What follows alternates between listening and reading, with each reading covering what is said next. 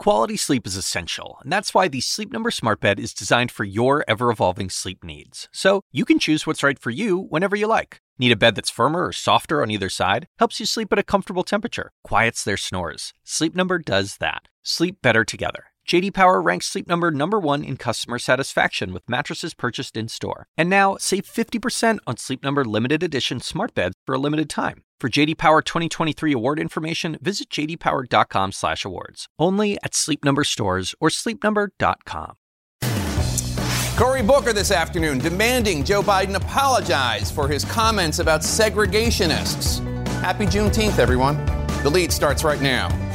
Joe Biden says a racist senator never called him boy, as an example of a time when there was civility in the Senate. The major Democratic backlash today on the 2020 campaign trail.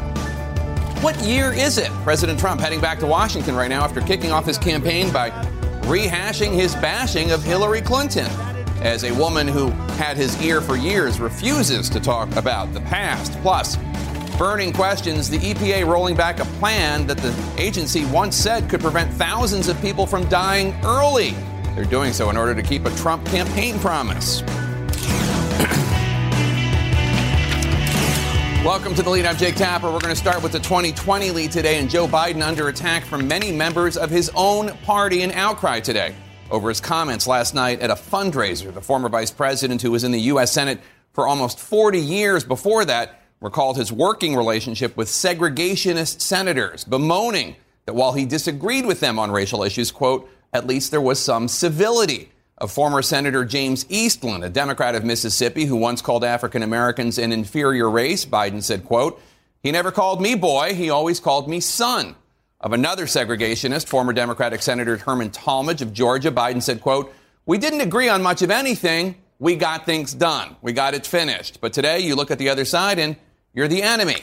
Today, many of Biden's 2020 rivals, Senator Cory Booker, New York City Mayor Bill de Blasio, are calling Biden out. Booker demanding that Biden apologize. De Blasio tweeting along with an image of his family, quote, it's 2019 and Joe Biden is longing for the good old days of civility typified by James Eastland. Eastland thought my multiracial family should be illegal and that whites were entitled to, quote, the pursuit of dead. And then de Blasio uses the N-word, quoting Senator Eastland. De Blasio adding, quote, it's past time for apologies or evolution from Joe Biden. He repeatedly demonstrates that he is out of step with the values of the modern Democratic Party, unquote. The outrage coming as a larger discussion about slavery and reparations drew considerable crowds on Capitol Hill. As CNN's Sunland Serfati now reports for us, Biden's team is right now trying to play defense and explain what he really meant. Former Vice President Joe Biden's attempt at talking about civility turning into a verbal war of words. At a fundraiser Tuesday night, Biden brought up working in the 1970s with former Mississippi Senator James Eastland and former Georgia Senator Herman Talmadge, both avid segregationists and opponents of civil rights, as examples of how, quote, we got things done. Telling donors about Eastland, quote, he never called me boy, he called me son. Though Biden made clear he didn't agree with the pair's racist views, the 2020 Democratic frontrunner is now getting backlash. It's about time we find the common ground and the common purpose to deal with the ugly past. Primary opponent Senator Cory Booker of New Jersey releasing a statement saying, I'm disappointed that he hasn't issued an immediate apology. Adding, you don't joke about calling black men boys. He's wrong for using his relationships with Eastland and Talmadge as examples of how to bring our country together. Sources tell CNN Biden has been warned by advisors not to bring up Eastland. A person close to Biden telling us he needs to use a new, less problematic example. I believe right now, today, we have a historic opportunity to break the silence. Biden's comments come as Booker and others, including actor Danny Glover, took to Capitol Hill today to talk about reparations for the descendants of slaves, an issue Senate Majority Leader Mitch McConnell threw cold water on. I don't think reparations for something that happened 150 years ago for whom none of us currently living are responsible is a good idea. Pointing to the election of former President Barack Obama as a way he believes the nation has dealt with slavery. We've, tried to deal with our original sin of slavery by fighting a civil war, by passing landmark civil rights legislation, We've elected an African-American president. But that is coming from someone who tried to stop the first African-American president at all costs. We will stop the liberal onslaught. Telling the National Journal in 2010, the single most important thing we want to achieve is for President Obama to be a one-term president. McConnell's stance quickly being chastised by Democrats. For a century after the Civil War, black people were subjected to a relentless campaign of terror, a campaign that extended well into the lifetime of Majority Leader McConnell. There's a tremendous amount of ignorance in that statement, and you hear things like that. And back on that moment of controversy right now for Joe Biden, his defenders up here on Capitol Hill, they are trying to make the case that both those former senators, they are people who had enormous power up here on Capitol Hill in the 70s, people that members just had to deal with. But that argument, Jake, not likely to satisfy the critics and opponents of Biden who are calling him out for this. Jake? All right, Sunlands are fighting on Capitol Hill. Thanks so much. Let's chew over all this with our experts here. Karen Finney, let me start with you. Here is how Biden's campaign is defending his remarks. Take a listen. And as he says in the story, that he didn't agree with them, and he absolutely did not agree, but that they were able to disagree and that there was civility involved. He didn't praise them. He didn't praise their positions. He certainly didn't endorse their positions. It's a story he's told many times. So that's Anita Dunn, who's an advisor to the Biden campaign. But we should point out that Biden advisors, according to our reporting, have told the former vice president, stop invoking segregationists that you had a pleasant working relationship with. How about that, for starters? And happy Juneteenth. I mean, of all days that we would be having this conversation. There are a couple of problems with this. I'm going to put the race piece aside, as much as I'd like to get into that, and say... It's a pretty big piece to put aside. I know, but I think part of this is... there has to be someone else that Joe Biden has worked with during his time in Washington than segregationists. He keeps going back so far. Strom Thurmond, Jesse Helms, right? Yeah. How about during the Obama years? How about pick a senator, a Republican senator that maybe you were able to get something done with? If the point is to say we can get things done, you can have that conversation. But you cannot in 2020, 2019, talk about civility and say things like, well, he didn't call me boy, he called me son. And I will pull the race piece in. I've been with my father pulled over on a dark southern road, and the cop called my father boy. And it was the most terrifying moment of my life. So, yeah, he's got to stop. But I think it also suggests that this is part of the age problem that we keep hearing that they keep trying to cover up. Somehow in his mind, he keeps forgetting, don't quote the segregationists. And by the way, I mean, the picture's a little more complicated than Anita Dunn suggested there, because in fact he did work with the most conservative senators on racial issues in his opposition to busing in the late 70s and early 80s. I mean, he allied with them on a series of efforts to roll back the use of busing. I look at this as episode 20 of what will be 200 episodes of the underlying issue, which Karen alluded to. We talked about this before, Jake. If Biden is the nominee in 2020, it will be 50 years after he was first elected to public office. That would be the widest span in American history for any nominee of any party, Democrat, Republican, or Whig. And what that means is that he has taken a lot of positions and said a lot of things over a lot of years that are now looked at differently within his party. And, this issue in different form comes up all the time, and it will continue to come up. And ultimately, Democrats are going to have to decide whether they are willing to accept that he has, quote, evolved, or whether these earlier comments are going to be held against him. And he doesn't make it easier when he kind of praises figures like Eastland. And Aisha, the highest-ranking African-American in Congress, Congressman Jim Clyburn of South Carolina, defended Biden today, his fellow Democrats, saying that this isn't all that different from when Clyburn talks about how he worked with Strom Thurmond on issues.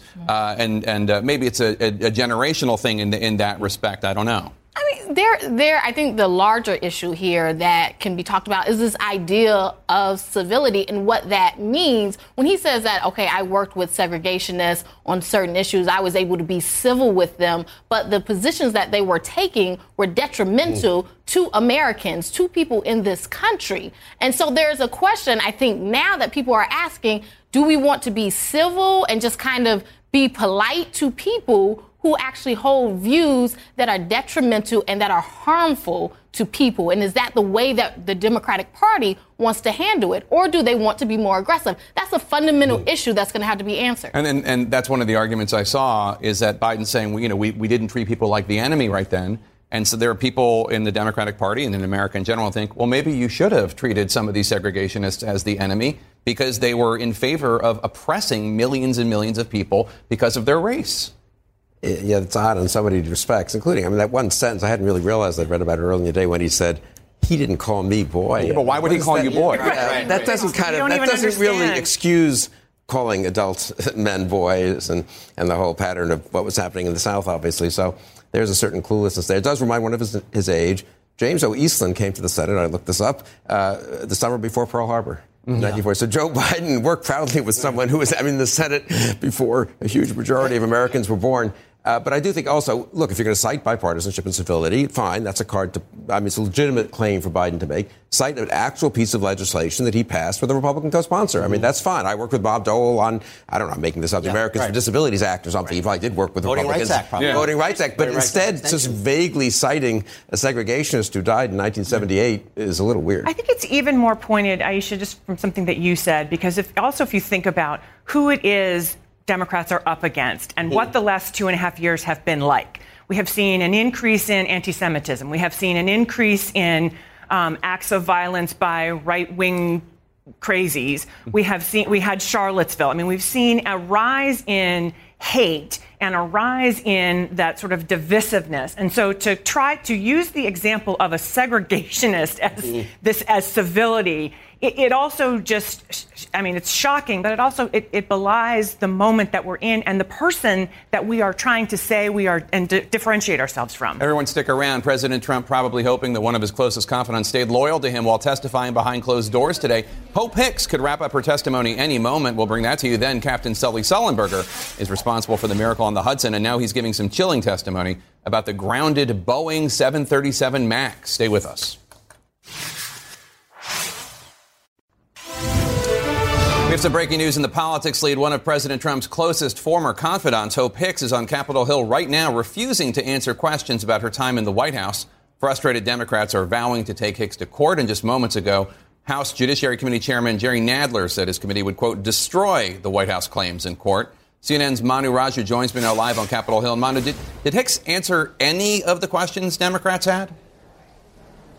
She did. She answered questions about her time on the campaign trail. That was one focus of today's day-long hearing, which is still going on and should wrap up in a matter of moments. One of the questions that Democrats had going in was what she knew about those hush money payments that occurred in the run-up to the 2016 election to silence those alleged extramarital affairs involving then-candidate Trump. She told, according to multiple sources with knowledge of her testimony, that she had no knowledge about those hush money payments during the campaign. Now, she was asked what she knew about those hush money payments at the time in the White House. That's when White House lawyers objected to that and virtually every other topic about the White House, saying she's covered by immunity that would prevent senior White House officials from testifying to Capitol Hill about matters occurring in the White House. Now, that didn't just extend to that topic, but all the other topics in the Mueller report regarding potential obstruction of justice, allegations the president may have undermined the Mueller investigation. She would not talk about those topics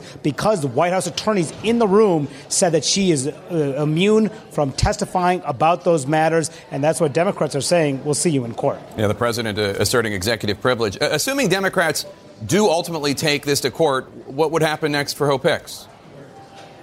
Well, we think this is going to happen fairly soon. Jerry Nadler, the House Judiciary Chairman, just said moments ago that he does plan to fight this out in court. As he's noted, Jake, he said that he would destroy the White House's claims in court. And at that point, presumably, if the Democrats do win, that could force her to answer these questions. But that could take some time, Jake. So how this ultimately ends up, no one quite knows. But at the moment, Democrats not happy, and Republicans are saying this has all been a waste of time. Jake. All right, Manu Raju on Capitol Hill. Thanks so much. Let's chew over all this. Aisha, the president, tweeted today, quote, the Democrats are very unhappy with the Mueller report, so after almost 3 years, they want a redo or a do-over. Hope Hicks was mentioned 184 times in the Mueller report.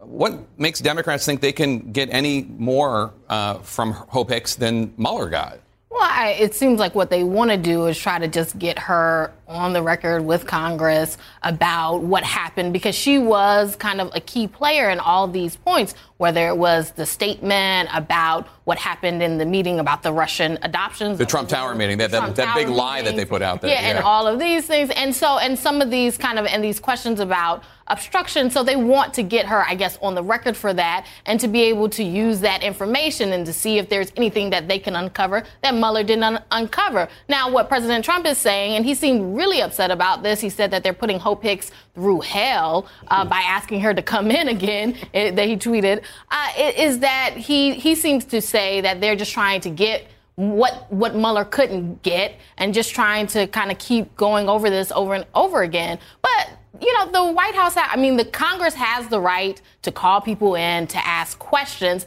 And what's going to happen is that the courts are going to decide whether they can question these kind of high-level White House officials. But, this is the sort of thing, these are the sort of investigations that are really kind of common for Congress to ask. Yeah, but I think your comment really shows the weakness of the position the House Democrats are in by not saying we're looking into the possibility of impeachment. Because the truth is they don't normally call ex-White House officials in just to randomly check up on whether the special counsel got something right or is there something more. What do they need to know that for? They're not a court of law or something. So I'm not again. I think you would want to hear from very important fact witnesses like Hope Hicks and Don McGahn. But I think it's much easier, both maybe legally in terms of the court fights, but I think especially in terms of the rhetoric, the political fight, to say we are looking into the possibility of whether we have to move ahead with impeachment proceedings or not. When you're up to your eyeballs and alligators, it's easy to forget why you started this and why did they want to kind of redo, to the extent they did, the Mueller report. They wanted to lay it out for the public that, in all likelihood, did not read 400 pages of densely argued, reverse backflip, double negative kind of language from Mueller and his team. And they wanted to crystallize the issues in a way that might develop more support for acting on impeachment. And they have been systematically stymied, I think, in their goal of creating kind of a clear public narrative. And in fact, it's kind of moved beyond the issue of what the president did to kind of the process issue of the fight for information. And they still face the reality that at the end of every legal pathway they pursue are 5 justices on the Supreme Court appointed by Republicans, and they will ultimately need one of them at least to side with them, or else this could end up with a diminishing of Congress's ability to demand information from the Karen, do you agree that it would be easier for Democrats rhetorically and legally if they were doing this through an impeachment inquiry and basically saying we need to talk to Hope Hicks because she was there when that false statement was put out to the public about what the Trump Tower meeting was about? When, so-and-so did such and such having to do with like firing Mueller or firing Comey. Would it be better for Democrats? See, I guess I'd have a different take as to why they brought her up there. This is, to my mind, this is more part of building the case on the road to impeachment, right? Because what Democrats are able to say is he's invoking executive privilege to hide the truth. And remember, part of their narrative is, what is he hiding? The president's not being transparent. They will take this to court. I think they'll get another favorable ruling, right? And they keep citing, now we've got 2 rulings, now we've got 3 rulings. So I view this more as part of building the case for impeachment. And I certainly hope, though, once we get there, that they have a concerted effort, I think you're exactly right, with a message around at least a couple of weeks, very clearly laying it all out. But I think this is a part of just trying to get there. All right, everyone, stick around. President Trump just got back to the nation's capital, and he better be ready to read some resumes. That's next. Welcome back. President Trump landing moments ago and en route to the White House right now after kicking off his re-election campaign in Florida with a rally littered with his greatest hits and grudges, highlighting his opposition to illegal immigration, attacking the media, promising to, quote, make America great again, and attacking Hillary Clinton and President Obama. 2020, say hello to 2016. Mr. Trump arrives back to an administration in the throes of some chaos. The acting defense secretary is heading for the door, and nearly a dozen top-level positions are being filled by someone serving in an acting capacity, an unusual trend, to say the least. But as CNN's Pamela Brown reports, not for President Trump, who says he likes chaos. President Trump returning to the White House after launching his 2020 re-election bid in Orlando, Florida. And we are building the wall. Much of it a repeat of his greatest hits from the 2016 campaign. I say I'm going to build a wall, and it's going to be a real wall, a big wall, a strong wall. Nobody's coming through unless it's legal. Trump not letting go of his former opponent Hillary Clinton and her email controversy. They set up an illegal server, destroyed evidence, deleted and acid washed 33,000 emails. The crowd gleefully bringing back an old chant.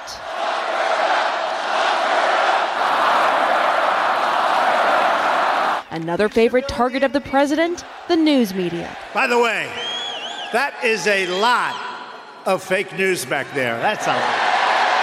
That's a lot. And this crooked media, you talk about crooked Hillary, they're worse than she is. And now the president is returning to a mostly acting administration, with at least 11 officials in the acting capacity, even though President Trump claims he's happy with his cabinet. We have a very good vetting process, and you take a look at our cabinet and our secretary is very good. This after Acting Defense Secretary Patrick Shanahan withdrew his name from consideration to be the official head of the department. Now President Trump says the new Acting Secretary of Defense, Mark Esper, could be nominated soon. And a top RNC official says President Trump raised nearly $25 million in less than 24 hours. That is a massive number to raise in such a short amount of time. And Jake, it underscores the financial advantage President Trump has over his Democratic contenders running right now. For comparison, the leading Democratic contender, Joe Biden, says his campaign has raised around $20 million overall so far. Jake. All right, Pamela Brown at the White House. And we have with us in our panel of experts, Alex Nazarian, who has a new book about the Trump cabinet. It's called The Best People, Trump's Cabinet and the Siege on Washington. Congratulations on the book. Thank you, Jake. Who better to have to talk about this? First of all, let me just ask you, you make the point in the book that the chaos that the Trump administration has surrounding it, you use a different word that starts with an S and ends with the word show, but that chaos actually serves a purpose for him to get his to get his agenda through. Well, look, even today we had the big EPA Clean Power Plan repeal. We have many, many policy initiatives of the Trump administration moving forward, often under the cover of darkness, just because their assault on our media infrastructure and just on our attention is so unrelenting. And Bannon will admit that that was the goal. And others will say, what you see as chaos is our method. And that was someone in the Chief of Staff suite, a senior official told me that. And what they mean by that is they use what seems like the chaos, the daily chaos, the feeling that this administration is about to come apart, which is the feeling we've had since pretty much January 20th. Right. They've used that to their advantage. Now, it also, of course, is often true that this administration looks like, that it is seemingly on the verge of collapse. That it is chaotic, yeah. Right. Sure. So let me ask you, Aisha, the idea that the president likes all these acting secretaries, first of all, it means he doesn't have to have confirmation battles. Second of all, he says he likes it. It gives him a lot of flexibility. But there are drawbacks to it, aren't there? There are absolutely drawbacks to it, because if you have someone in an acting position, then there's a question of, okay, how can this person actually drive the policy? Because you don't know how long they're going to be around, and they just don't have the authority of someone that's been confirmed. So he may like it as far as flexibility. I would think that Congress would have an issue with it, because then you are bringing up constitutional issues by basically just having people in acting positions and kind of circumventing what the Constitution requires, which is for these people to be confirmed. But it definitely does affect. It affects the workers. It affects people working under them, because you don't have a clear vision of what should happen. And at times you can have legal ramifications, because you can challenge some positions by saying, or some actions that a department took by saying this person was acting. They didn't have the authority to do this. One would think that if there were a Democratic president doing this, a Republican Senate would be offended. They have the advise and consent power, but this Senate, the Mitch McConnell Senate, doesn't seem particularly bothered by the fact that the president's basically ignoring them and usurping their power. Yet another case where the Senate is contrary, I think, to the intentions of the founders, not standing up for his institutional power. But you're absolutely right. Look, it strengthens the president. It strengthens White House staff to have an acting secretary over there or an acting person in other senior positions. They don't quite have the standing they have if they were confirmed. And further, what happens in confirmation hearings? Senators on the relevant committee exact promises and pledges and commitments from the person who's up there, and which strengthens the senators. It lessens the flexibility that the White House has to order them to do something that the Senate doesn't want them to do. And it gives actually a secretary, I remember this when I was a cabinet secretary, a bit of an excuse to say to some White House staffer who's badgering him to do something, I'm sorry, I committed to the chairman that I can't do that, and I just can't now go back on it. So the balance of power already tilting way too far to the White House, to the executive branch in general, and to the White House within the executive branch, and to the president and a few staffers in the White House within the White House organization, tilts even more when there are just acting people in these positions. And Karen, Politico has a good story about this today, and it described the difficulty President Trump has had in assembling this cabinet. They say Trump has had a cabinet by default, with many of its members simply being the last person standing after others pulled out of the running, declined the president's offers, or couldn't get through the confirmation hearings.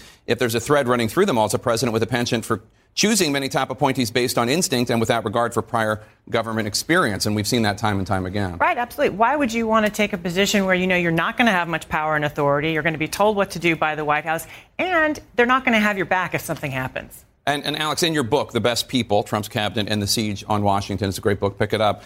You say Trump has kept Steve Mnuchin, Wilbur Ross, and Ben Carson in the administration because he, quote, forgot about them. What do you mean he forgot about them?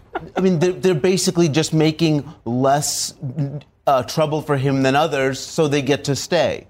They're not bothering anyone. They're the house guests you don't really have to think about. And is that why some people get fired in his cabinet and other people don't? Because they cause trouble for him? I mean, I don't know what happened with Shanahan, whether he actually withdrew his name or Trump said, forget it, I don't want you to do this. But if they really cause enough headaches, then they go out the door? What led to Scott Pruitt's firing? I believe it was a tweet from Laura Ingraham. It wasn't any of the more than a dozen investigations into his apparently unethical conduct. But the Shanahan fiasco reminds us who is not Secretary of Defense right now, which is Jim Mattis, who was a person who reassured a lot of people when he was there. And resigned as protest for a policy decision by the president. The book, again, The Best People, Trump's Cabinet and the Siege on Washington. Thanks for joining us for this panel. Everyone else, stick around. One 2020er whose plans and six-word phrase seem to really be paying off. That's next.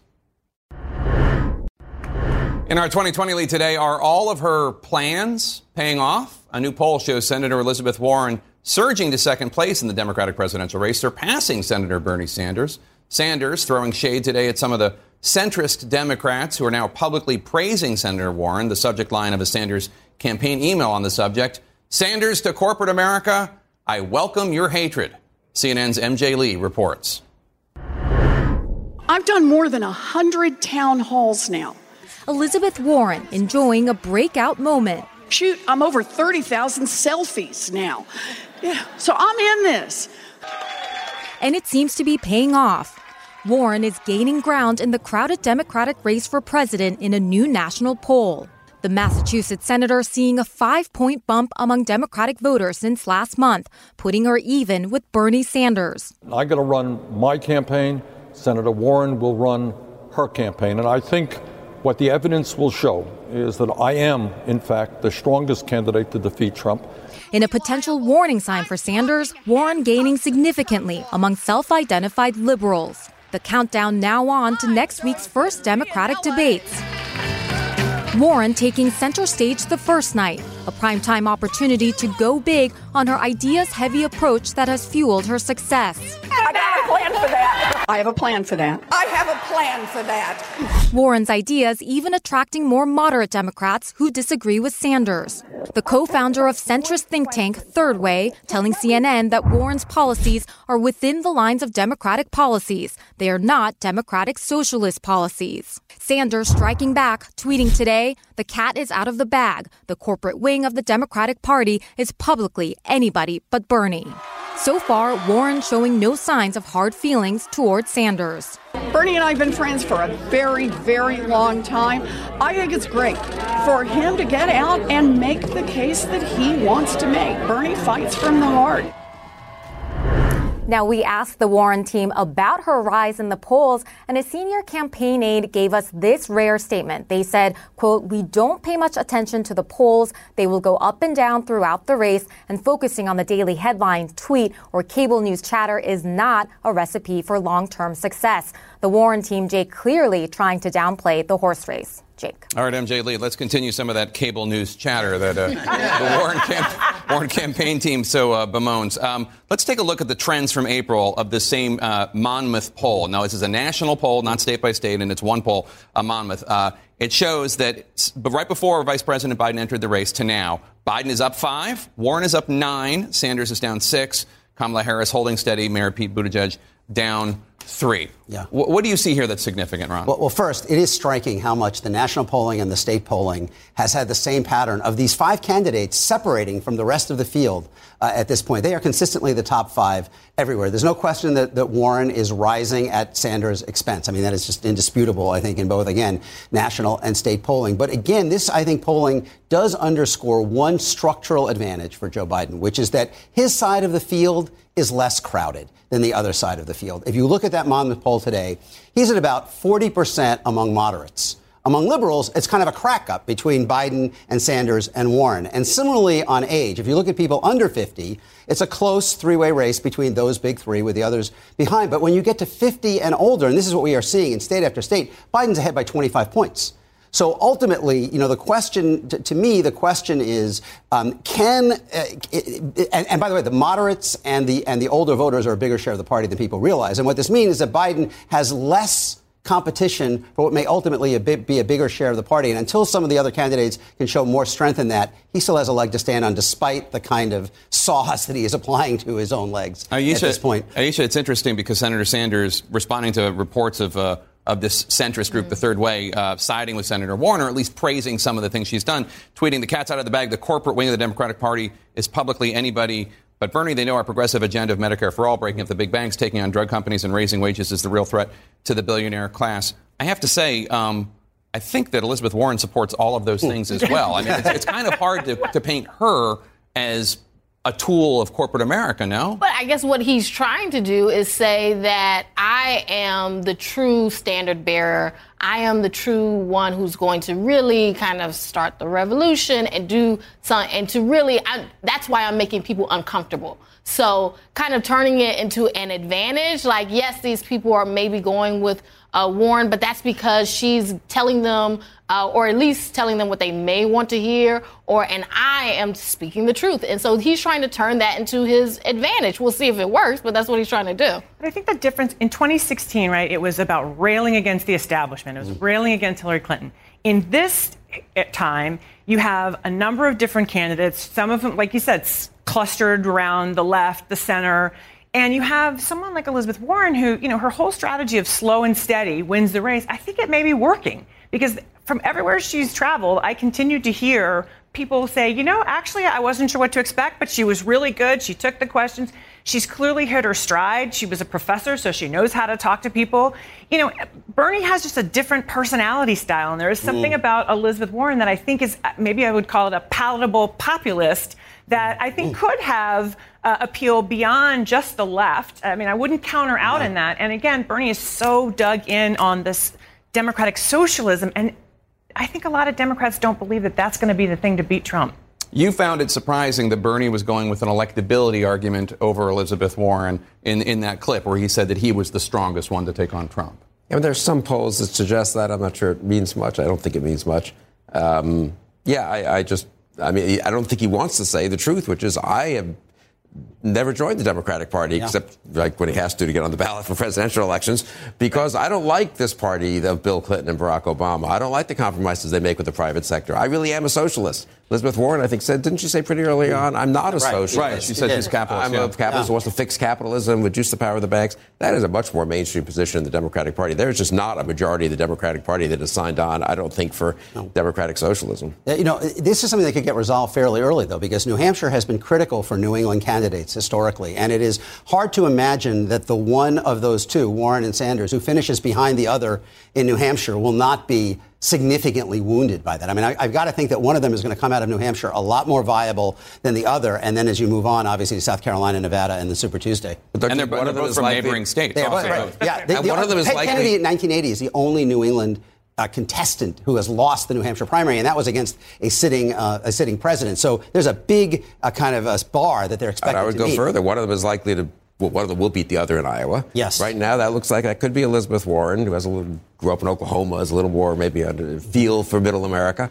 If she wins Iowa and then wins New Hampshire, she's very, very strong as a candidate for the actual nomination. And certainly Sanders is finished. So I agree. The whole elimination process, the more one looks at this race and tries to think through scenarios, could be faster, and the field could close to a smaller number faster than I at least once thought, I think. Karen, as a Democrat who really wants to win the White House, are you not concerned at all about the electability questions that have been raised about Senator Warren having to do with the DNA test and her claims of Native American heritage. Does that not concern you at all? No, it doesn't. And I'll tell you why. I think wisely, she went back to doing exactly why people love her, reminding people about, again, this pragmatic populism.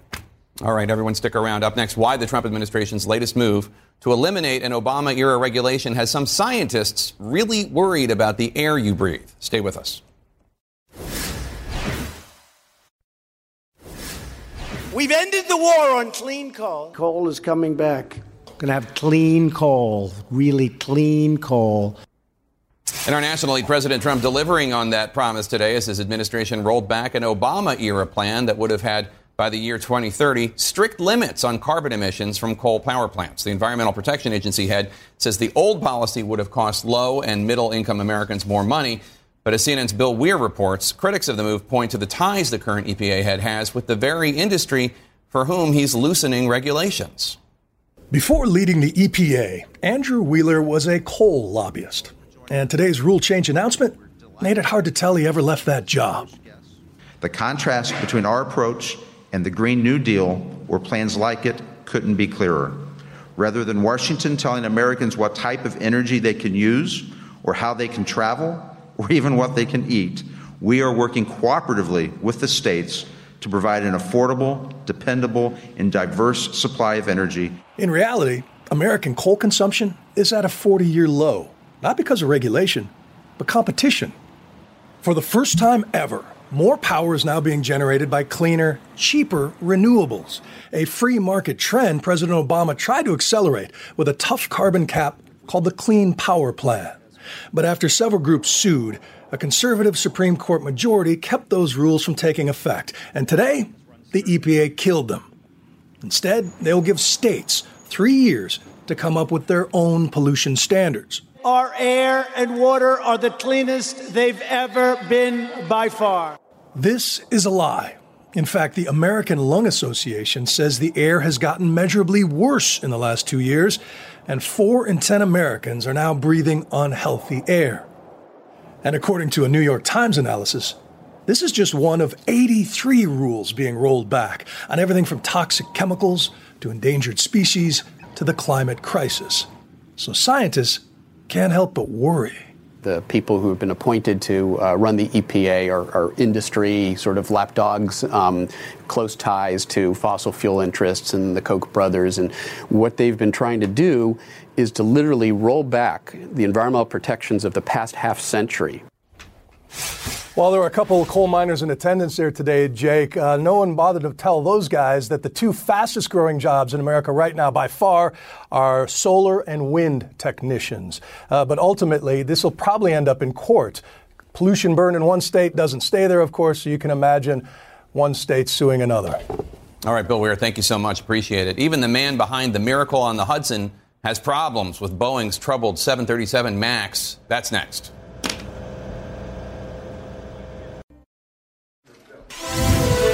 We have some breaking news just moments ago. Longtime Trump confidant Hope Hicks left her closed-door hearing at the House Judiciary Committee, where she spent most of the day testifying, most of the day really refusing to answer questions about her time in the White House, though she did discuss other matters. In her money lead today, he knows how to land a plane under pressure. Captain Chelsea Sully Sullenberger, the man behind the miracle on the Hudson, was called to Congress today to talk about the Boeing 737 MAX, which, of course, had 2 fatal crashes within 5 months. Sully said he spent time in a simulator and still had difficulty landing the plane. The accident investigation, I can tell you firsthand that the startle factor is real, and it's huge.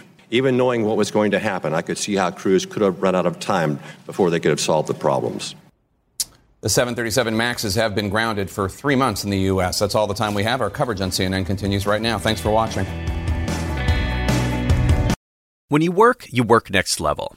And when you play next level. And when it's time to sleep, Sleep Number smart beds are designed to embrace your uniqueness, providing you with high-quality sleep every night. Sleep next level. J.D. Power ranks Sleep Number #1 in customer satisfaction with mattresses purchased in-store. And now, the Queen Sleep Number C4 smart bed is only $1,599. Save $300 for a limited time, only at Sleep Number stores or sleepnumber.com. Prices higher in Alaska and Hawaii. Quality sleep is essential, and that's why the Sleep Number Smart Bed is designed for your ever-evolving sleep needs. So you can choose what's right for you whenever you like. Need a bed that's firmer or softer on either side? Helps you sleep at a comfortable temperature. Quiets their snores. Sleep Number does that. Sleep better together. J.D. Power ranks Sleep Number #1 in customer satisfaction with mattresses purchased in-store. And now, save 50% on Sleep Number limited edition smart beds for a limited time. For J.D. Power 2023 award information, visit jdpower.com/awards. Only at Sleep Number stores or sleepnumber.com.